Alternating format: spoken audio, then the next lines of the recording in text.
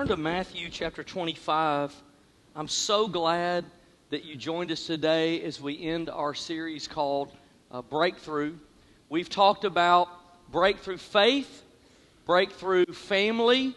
Last week we talked about breakthrough fire. If you've missed any of those, I encourage you to go to iTunes and catch up with us. Today we're going to talk about breakthrough fitness and finance. And so turn to Matthew 25. There's a story there that I'll reference that you can just sort of read along as we're talking. In the last 75 years, our culture has undergone cosmic change. Nobody would argue that. Nobody anywhere that I know of would argue that. No one would debate it. And the speed of change has happened so quickly that it's hard to tell exactly how much has changed. One of the places that we see change, as among others, is in lifestyle and diet.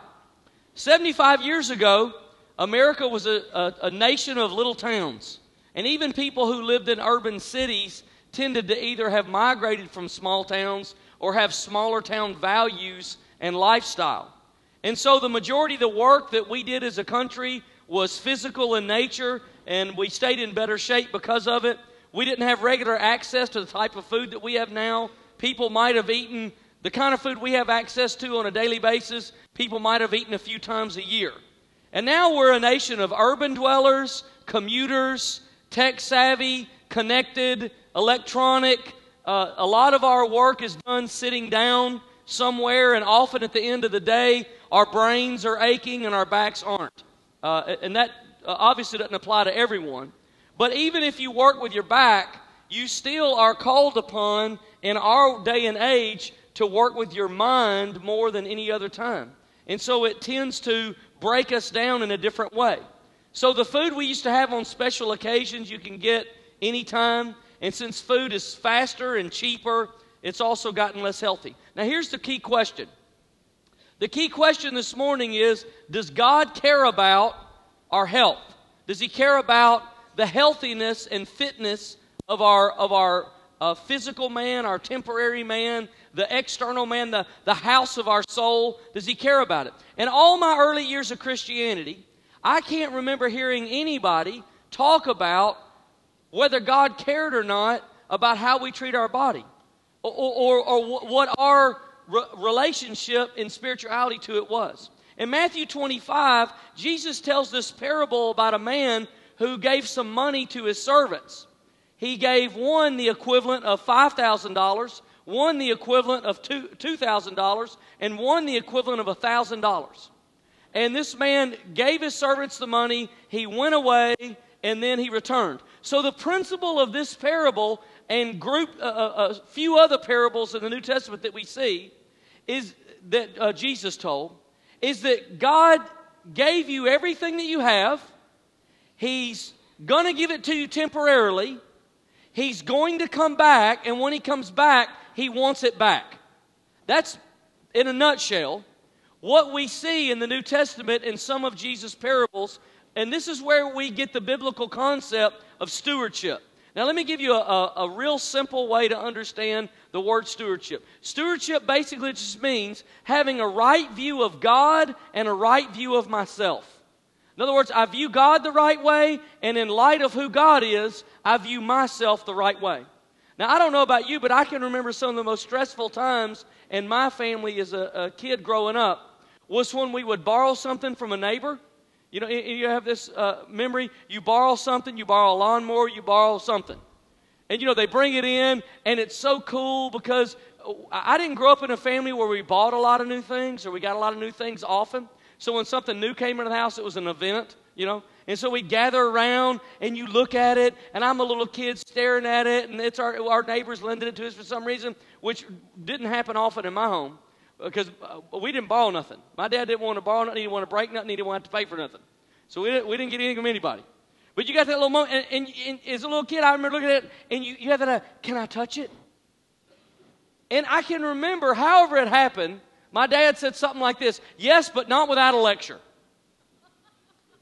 And so you get the whole lecture on if you break it, and if you touch it, and if it gets broken, and this is going to happen. And you go through the whole drama about that. Why? Because we have to give it back.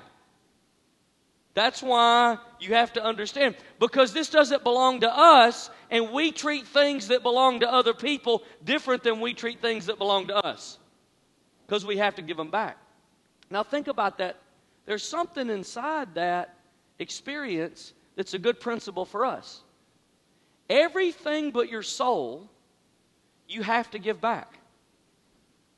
Nothing else actually belongs to you permanently. So the question this morning is, do the scriptural principles of stewardship apply to our health? Now, if you got something to write with, let me give you 3 thoughts. I'm going to give you 2 sermons this morning, so you got to write fast. Here's the first one.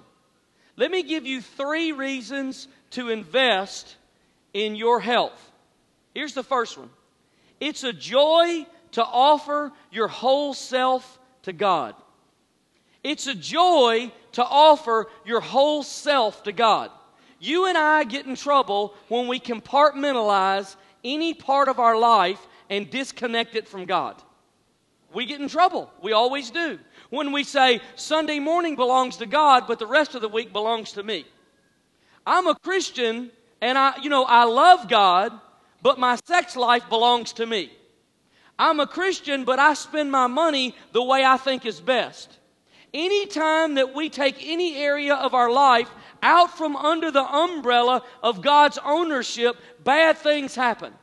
See, here's the teaching of Scripture. God has given us one life, and it is a whole life. He doesn't give us a life of parts and pieces. That's how we come to faith. We come to faith. The Bible says we're dead. When we come to faith, we come alive.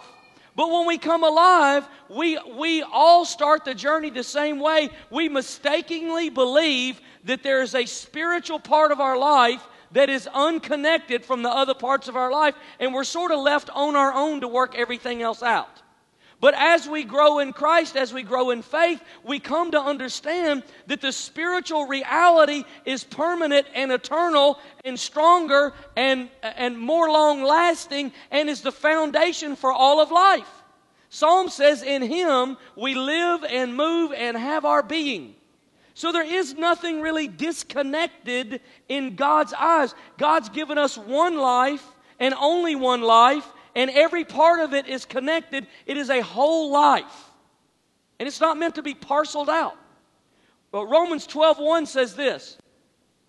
Therefore I urge you, brothers and sisters, in view of God's mercy, very interesting, listen to this, to offer your bodies. If God has no plan for your health or your body or your physical being, why did He write this? I urge you, in view of God's mercy, to offer your bodies as living sacrifice, holy and pleasing to God. This is your true and proper worship. Read it through that lens. Read it through that filter. That God actually does have a plan for your body. He actually does connect it to your spiritual life. He actually sees you as a whole person, not as divided up. God doesn't see the week divided in Sunday and the other 6 days. Or 10% of your money and everything else. Or this part of your life. He doesn't disconnect anything like that. So how would we offer our bodies a living sacrifice? Well, there's a lot of ways. Living a pure life. Paying attention to what you see. Not seeing the wrong things. Not saying the wrong things. But certainly it would have to apply to health as well. Here's the second thought. Why would you invest in your health? Well, it's good for you. 1 Timothy 4:8 says, for physical training is of some value, but godliness has value for all things, holding promise for both the present life and life to come. Every time I've heard that verse quoted, it sounded more like this. For physical training has no value. That's not the point of this verse. The point of this verse is not that physical training has no value. The point of this verse is that spiritual training is more important than physical training. That's the point. But it's not to say that physical training has no value. There are countless studies now that have been done to confirm the benefits of exercise on the body. Increased oxygen levels, better blood flow, lower cholesterol, lower blood pressure. When you exercise, your body produces natural antidepressants and appetite suppressants and immune boosters. Proven science. Who would have thought science would have caught up with God? But it has. And when you put good food on top of that, it's good for you. Here's the third thought. It gives you, and this is the most important one that I want you to see, it gives you the energy to do what God has called you to do. Investing in your health is not about image, it's about energy.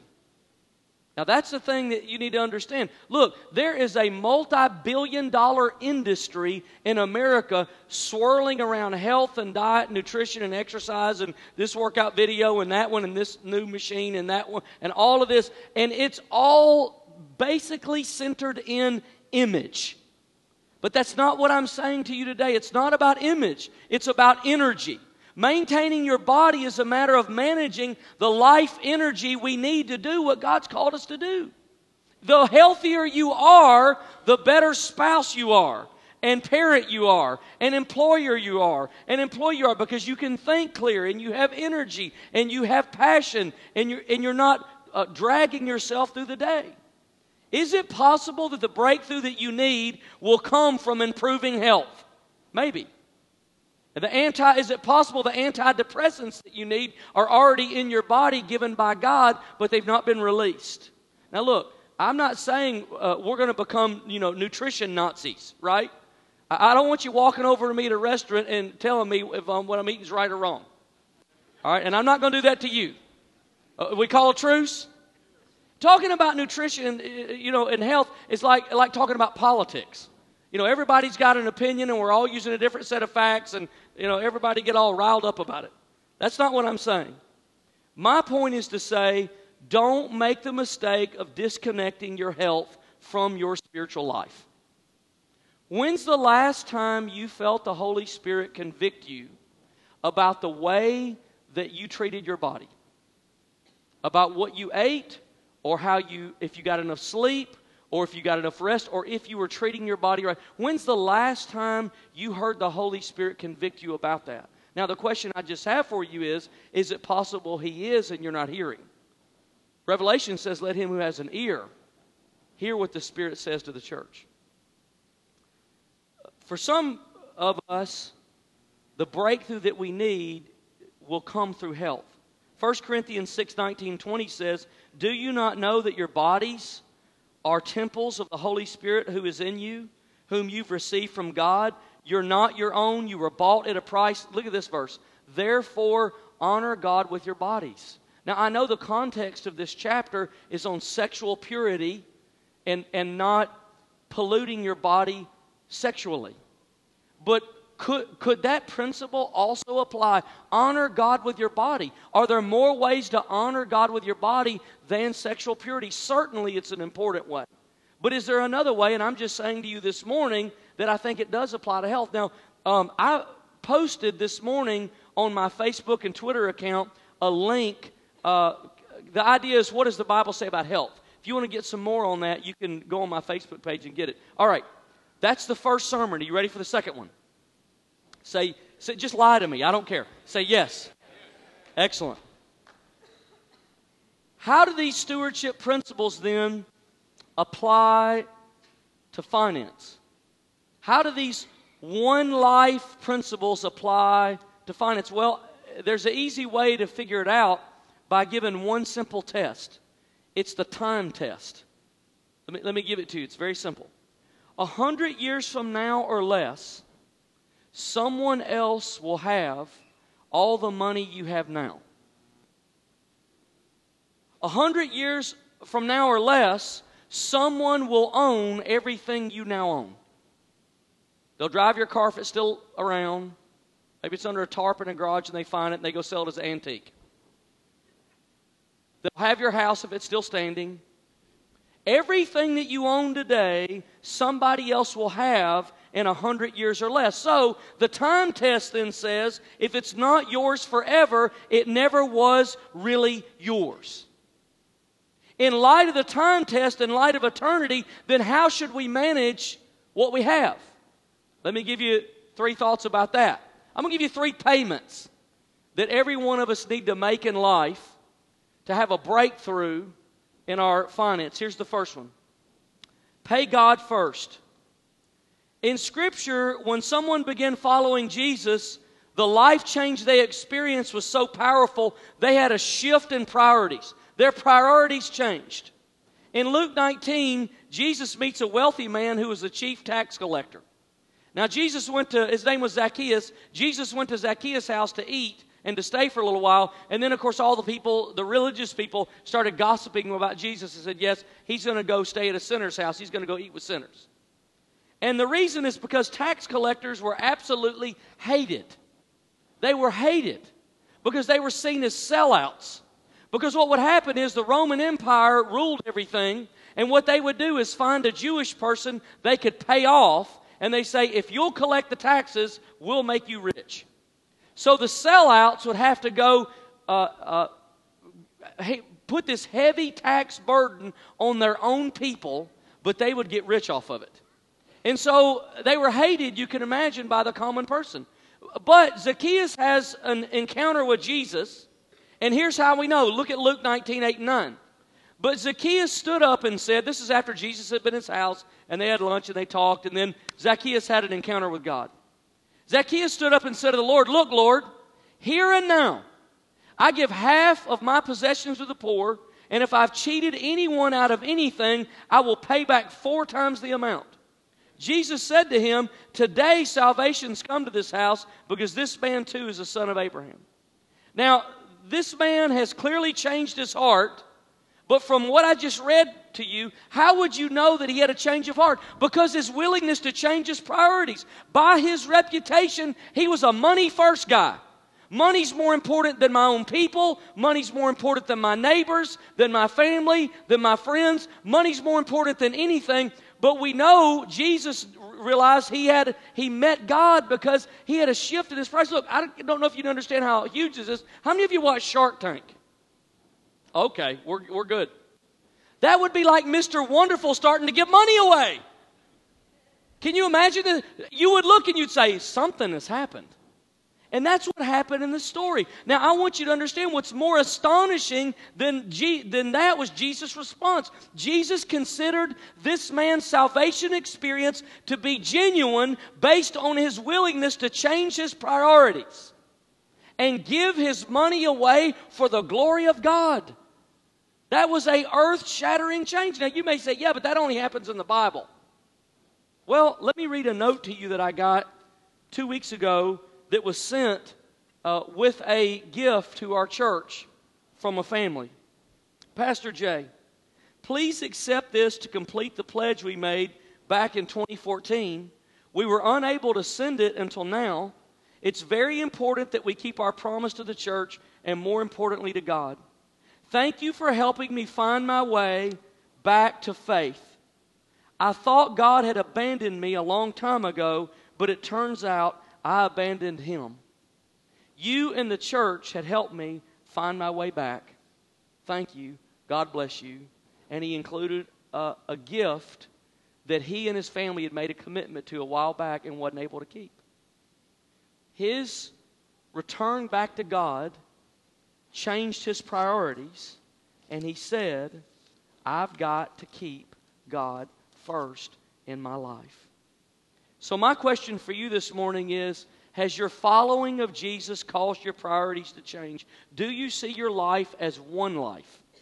Not as this part and that part and that part and that part, but do you see your life as one life? Do you realize everything's connected? Have you grown to the place in your spiritual life that you put God first in everything? Finance is one of those areas that your spiritual life, I've watched it as a pastor, as a Christian, as a teenager coming to faith. I've watched it for decades. People who don't eventually grow to the point that they put God first in their finances will hit a spiritual wall and they will not go past it. It is a hindrance and it is a block because there's a disconnect there. Now, look, this is the most difficult teaching that any church will ever do because it has to do with whole life discipleship. These are the deeper issues of Christianity that challenge us to bring our whole life to God. I once heard a pastor of a large church, a mega church, say, we don't talk about finances in our church. The way that we handle that is we model it through generosity. That's how we do it. Did you know that Jesus talked about money and possessions more than he talked about heaven and hell? Matter of fact, he talked more about money and possessions than he talked about any other single subject. It's a difficult subject to broach. People are sensitive about it. It has been abused and misused and manipulated. And so there's a chasm that is awkward at times. But my question to the churches who don't talk about it is, why would you want to have such an un-Christ-like ministry? Christ gave us the example in his own teaching ministry. How will people know how to grow, and how will people find freedom from the bondage of materialism and finance and debt if we don't talk about it? I got a Facebook message last week that I found so interesting. Dear Pastor Jay, I wanted to take a minute of your time to let you know how Kingwood's helping God to change my life. I was in a terribly bad marriage for 17 years and got a divorce 4 years ago, losing everything I owned and even one of my girls to my ex-husband in divorce. I began a downhill spiral. I tried to commit suicide twice, and I drank myself almost to death. The hurt and devastation was too much to bear.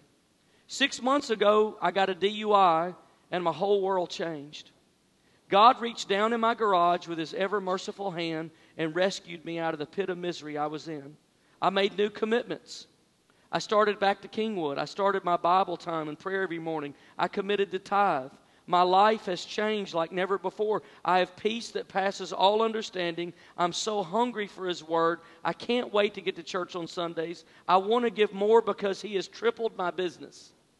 I'm in awe of him. I'm so in awe, Pastor Jay, that he rescued me. I was so desperate. He's even given me my daughter back and promised he will restore to me all the devil has stolen. Praise God. Is that neat? I just got that a week or two ago. Doesn't her story sound like Zacchaeus? When I met Jesus, my priorities changed. When I met Jesus, my whole life came up underneath his ownership, and I realized it. The first payment we need to make is we need to pay God first. The second one is pay yourself. Proverbs 6:6 says, "Go to the ant, you sluggard, consider its ways, and be wise." Proverbs 30:24 and 25, 4 things on earth are small. This is Solomon, the wisest man who ever lived, writing to his son. 4 things on earth are small, yet they are extremely wise. Ants are creatures of little strength, yet they store up their food in the summer. Ants are amazing creatures. It's estimated that if you were to take all the ants on earth and weigh them, they would weigh more than all the humans on earth. That's kind of creepy. You're like, oh, they're taking over. Good thing they're wise. Do you remember the old fable in the Bible about, not in the Bible, but just old childhood fable about the ant and the grasshopper? You know, the ant stores up all summer, and then while the grasshopper plays, and then comes winter, and the ant's cozy and warm and secure and has plenty of resources, but then the grasshopper is out freezing and dying, and the ant has enough for himself and even to share with him. Solomon says, the ant is extremely wise, learn from it. Pay yourself, save. That's another way to say it. Save. You don't know what the future is. You don't know what's coming. But I'm telling you, there's a whole different way of life to live when you have something saved for those days. Here's the third payment. Pay off debt. A man jumped off a 20-story building, and the onlookers were terrified. As he went whistling by about the 5th floor, he turns and looks into a 5th-story apartment, and there's a wide-eyed spectator there, and he looks in and says, "Everything's all right so far." That reminds me of a lot of people's attitude about debt. Everything's all right so far. But what happens to many debtors later is the equivalent of what happens to this man when he hits the pavement. Reality hits. Reality hits. Debt of all kinds in America is completely out of control. National debt, consumer debt. The average American spends a fourth of its spendable income on outstanding debts. Since 1945, consumer debt has multiplied 31 times. Now, I don't know if you've ever seen this. I want to put it on the screen. I don't know if you've ever seen the debt clock, the U.S. debt clock. If you've ever seen this, prepare yourself. It will freak you out. That's half of it. If we had another screen that size below it, you can see the whole thing. This is the debt of America in real time moving. Now, is there any way for you to scroll up on it? Can you do that? There's some on this. Here we go. Yeah, keep going. Look at this. All right, stop right there. See total personal debt? Anybody count that high? I don't even know what that is. Is that trillions, billions? Look, but do you see the little arrow beside it? It's up. Where did it go? It's up 115%. You can pull that up at usdebtclock.org. usdebtclock.org, and you can see the mortgage debt, consumer debt, credit card debt, student loan debt, up. I'm just telling you, there's no scenario in the future that can possibly happen that you won't be better off if you're out of debt. There's not one. It's not like, well the whole country's going to blow up anyway, so what does it matter? You know, that's what the people thought. Jesus is coming back in 1988, and they ran their credit cards up, and it's 2015. I wonder what kind of interest they got on that. There is no scenario that won't help. 80% of divorced couples say that financial issues, 80% of divorced couples say financial issues played a primary role in ending their marriage. Proverbs 22:7 says, the rich rule over the poor, and the borrower is slave to the lender. So a good financial plan looks something like this. Pay God 10%, pay yourself 10%, live on 80%. That's basically all I said this morning. Pay God first, pay yourself, pay your debt. 10, 10, 80. Sometimes we overcomplicate and we think we need a big program or a big plan when most of this is simpler. I'm not saying it's easy to do.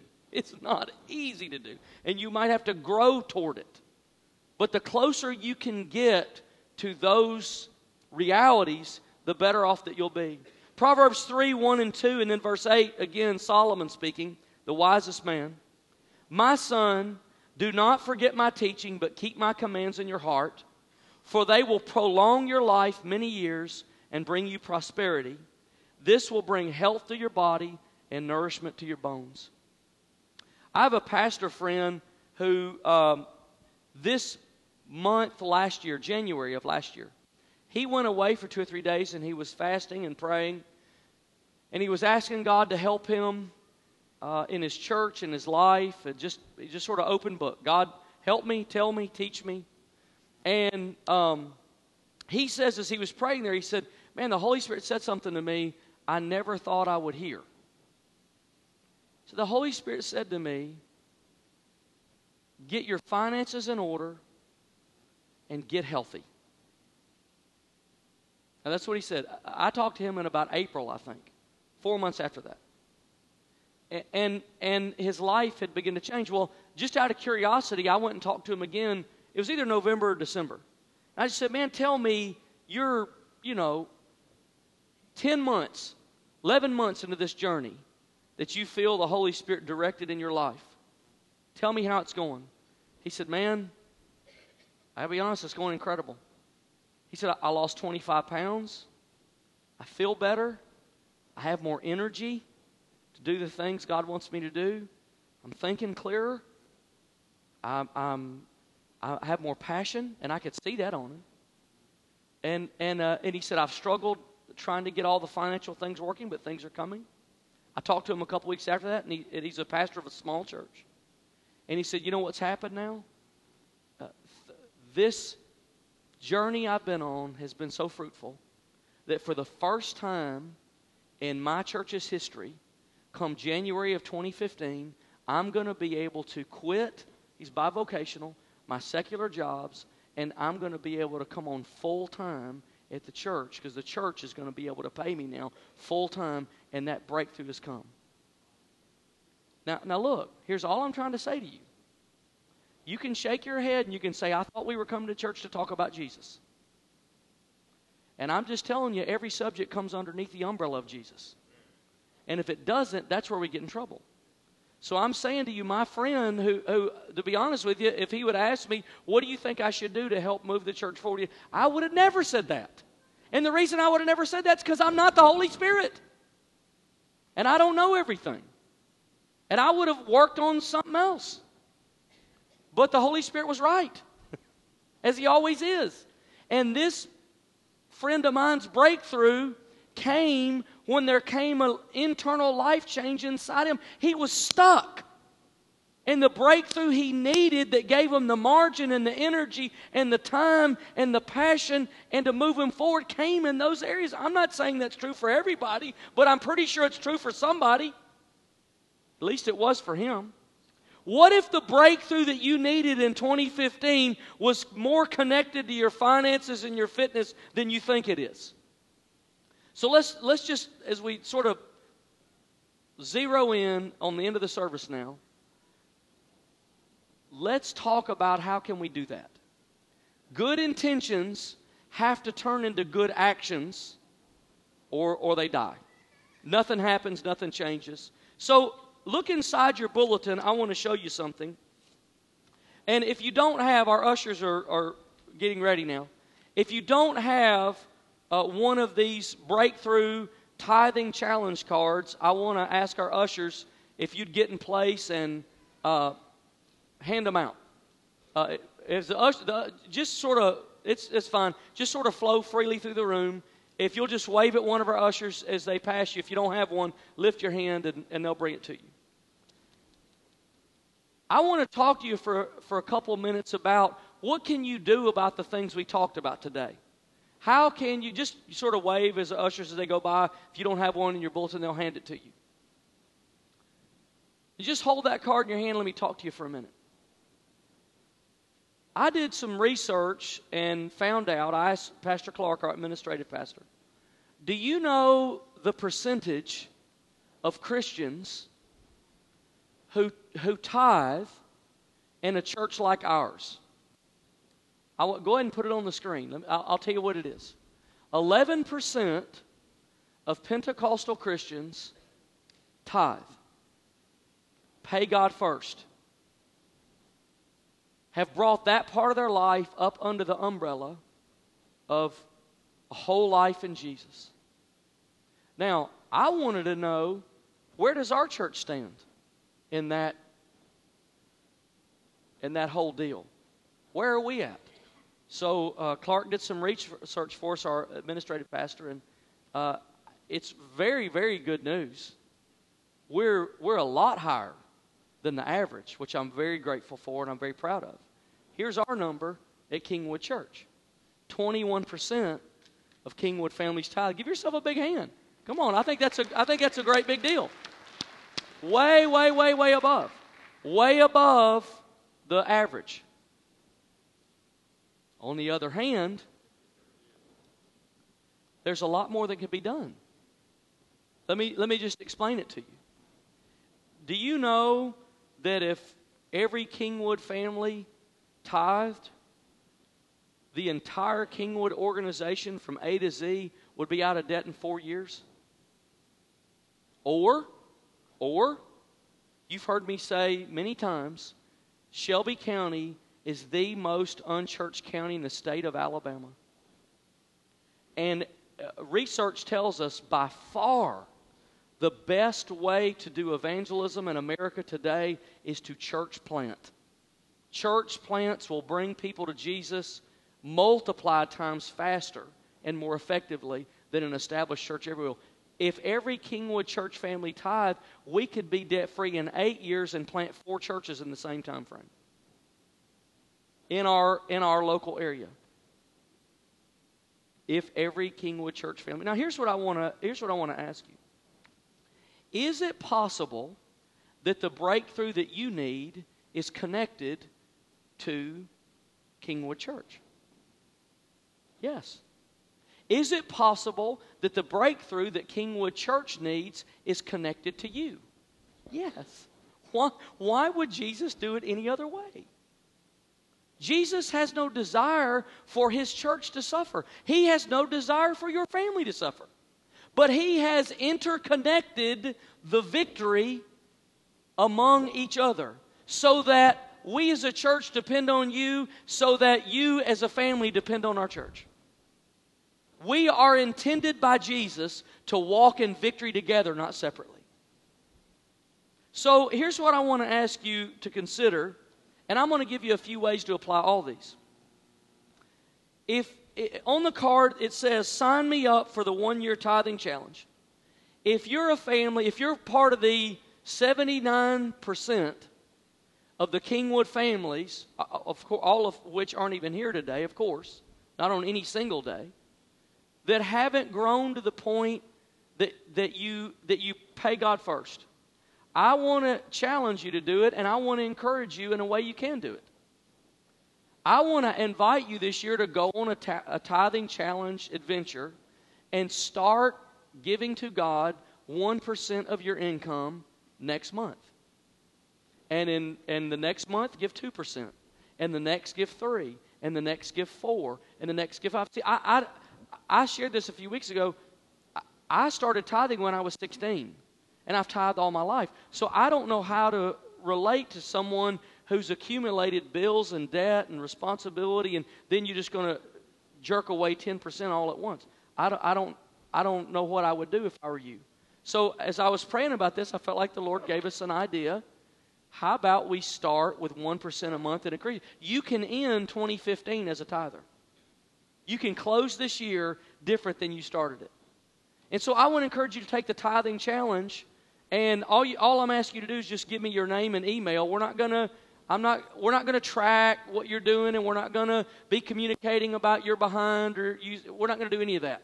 I just want to open up a dialogue channel with you so that I can encourage you.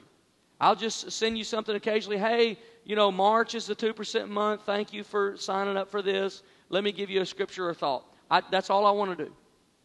So I want to encourage you today, if you want to take the tithing challenge, just give us your name, email, and then check the box. And you're not only going to have a breakthrough for your family, you're going to be part of a breakthrough for Kingwood Church that will accelerate our church's ability to do the work of Jesus in this city. So maybe you're here and you say, well, I don't know what I give, but we give something. Go back and check if you're giving 4% or 5% or 6%. I encourage you to, look, you can take the tithing challenge and be done by summer or done by August. You can be done in a faster pace and accelerate that. So I want to ask you to do that. Here's the second thing, box that's on here, is I already tithe, but I also want to help Kingwood Church eliminate debt. We started back in the early 2000s with the Legacy Center, $2.8 million building. Now, put on the screen now where we are. From $2.8 million to $299,000. Isn't that great? Yeah. We are zeroing in. It is now time for us to be out of debt. We're feeling the same pressure many of you feel at home. We need a breakthrough there, and we need to retire that debt and get it off the slate. We've been slugging away at it, and we want to do everything we can this year to make it go. So here's what I want to encourage you to do. Some of you have been giving to that fund for years. Some of you just started. Man, if you're already tithing, would you consider a sacrificial gift of $25 or $50 or $100, something? Or maybe you're a different kind of giver and you need to just give one big gift and that's what you do. Would you consider that today? Here's what our intention is. Our intention this year is to give 100% of everything that comes in for Legacy against that debt. That's what we want to do. Now, everything we want to do, we don't get to do. We had 6 air conditioners break in 2 weeks that cost $60,000. And so sometimes things happen outside our control. We have to shift things from one place to another to cover. I'm just saying to you, we've been giving about 50% of this fund a year. We want to accelerate that to 100 or get as close to it as possible. That's what we want to do. So if you can help us with that, in just a minute we're going to receive the offering, and I want to ask you to do that. As we're receiving the offering, if you're giving a regular offering today, ushers, do you have the giving envelopes? You do? Okay. If you need an offering envelope for the regular offering, would you just kind of wave at one of our ushers as they go by? And I'm going to continue to share with you about life groups. If you need an offering, we'll take it up in just a minute. Worship team, would you come? We're just about done now. How many of you got one of these by email? You got one of the life group guides by email? Did you get one? Okay. If you didn't get one, we don't have your information. If you didn't get one, we don't have it. But we have these in the foyer. If you want to go to kingwoodchurch.com, you can look this up now. All you got to do is navigate to the connect button, and then there's a PDF file here. This is the brand new life group guide that we've made for you today. Now, here's what I want to simply do. How do you follow up in fitness? I've given you some ways to follow up in finance. How do you follow up in fitness? Let me give you this. We're going to receive the offering. We'll be done. We've got several new groups coming this year that are focused just on fitness. We have Walk to Fitness group. That's a ladies group that'll be walking. Folk Ballet. That's a Hispanic group. Zumba. How many of you guys do Zumba? Zumba. We had 83 ladies the other night in Zumba. 83. Incredible. We have, let me see, I had this open gym basketball. Happy campers. That sounds fun, doesn't it? They're happy at least. Oh, check this out. Mud run. How many of you heard of a mud run? Yeah, you're scared, aren't you? We got a mud run group coming. They're going to train all spring, and they're going to go together and do a mud run. If you don't know what that is, you probably don't want to do it. But a mud run is like an obstacle course, military boot camp style, kill you or cure you kind of situation. Kodak. Kingwood Outdoor Adventure Club. How cool does that sound? That'll help encourage you in fitness. What else do we have? Oh, a father and son group. I don't know how you get fathers and son together. It's not some kind of exercise. Exercise and faith, and then a disc golf group. So for those of you who may... So there's a lot of groups and a lot of new groups here. I want to encourage you. Today is our spring life group launch. It's a great day for you to get connected. It's a great day for you to take a step. It's a great day for you to turn your New Year's resolution intention of walking in greater fitness, connect it with somebody else, and I guarantee you'll do it. There'll be encouragement and support there for you. And here's another financial part. Look, I've talked to you about paying God first. How can we help you pay yourself and pay your debt? We've got one group here called Financial Peace University. How many of you heard of Dave Ramsey? That we're doing Dave Ramsey stuff. This group is going to be focused on Financial Peace University. And so that's a way that we can encourage you and we can help you this year to walk in greater financial freedom. If that's a group that you need, if that's a group that you're interested in, I guarantee you it will be high. It'll be a high impact group. It'll make a big difference in your life. I have friends who became coaches with Dave Ramsey and Financial Peace, and a lot of friends who've gone through it. I guarantee you it will help you in your financial life. And so if you want to sign up for that group today, that's open for people of all ages. It's a book study. Time and place is there, 7 p.m., room 205. It's going to meet weekly to help give you the momentum and encouragement you need to move forward. So all these things are available.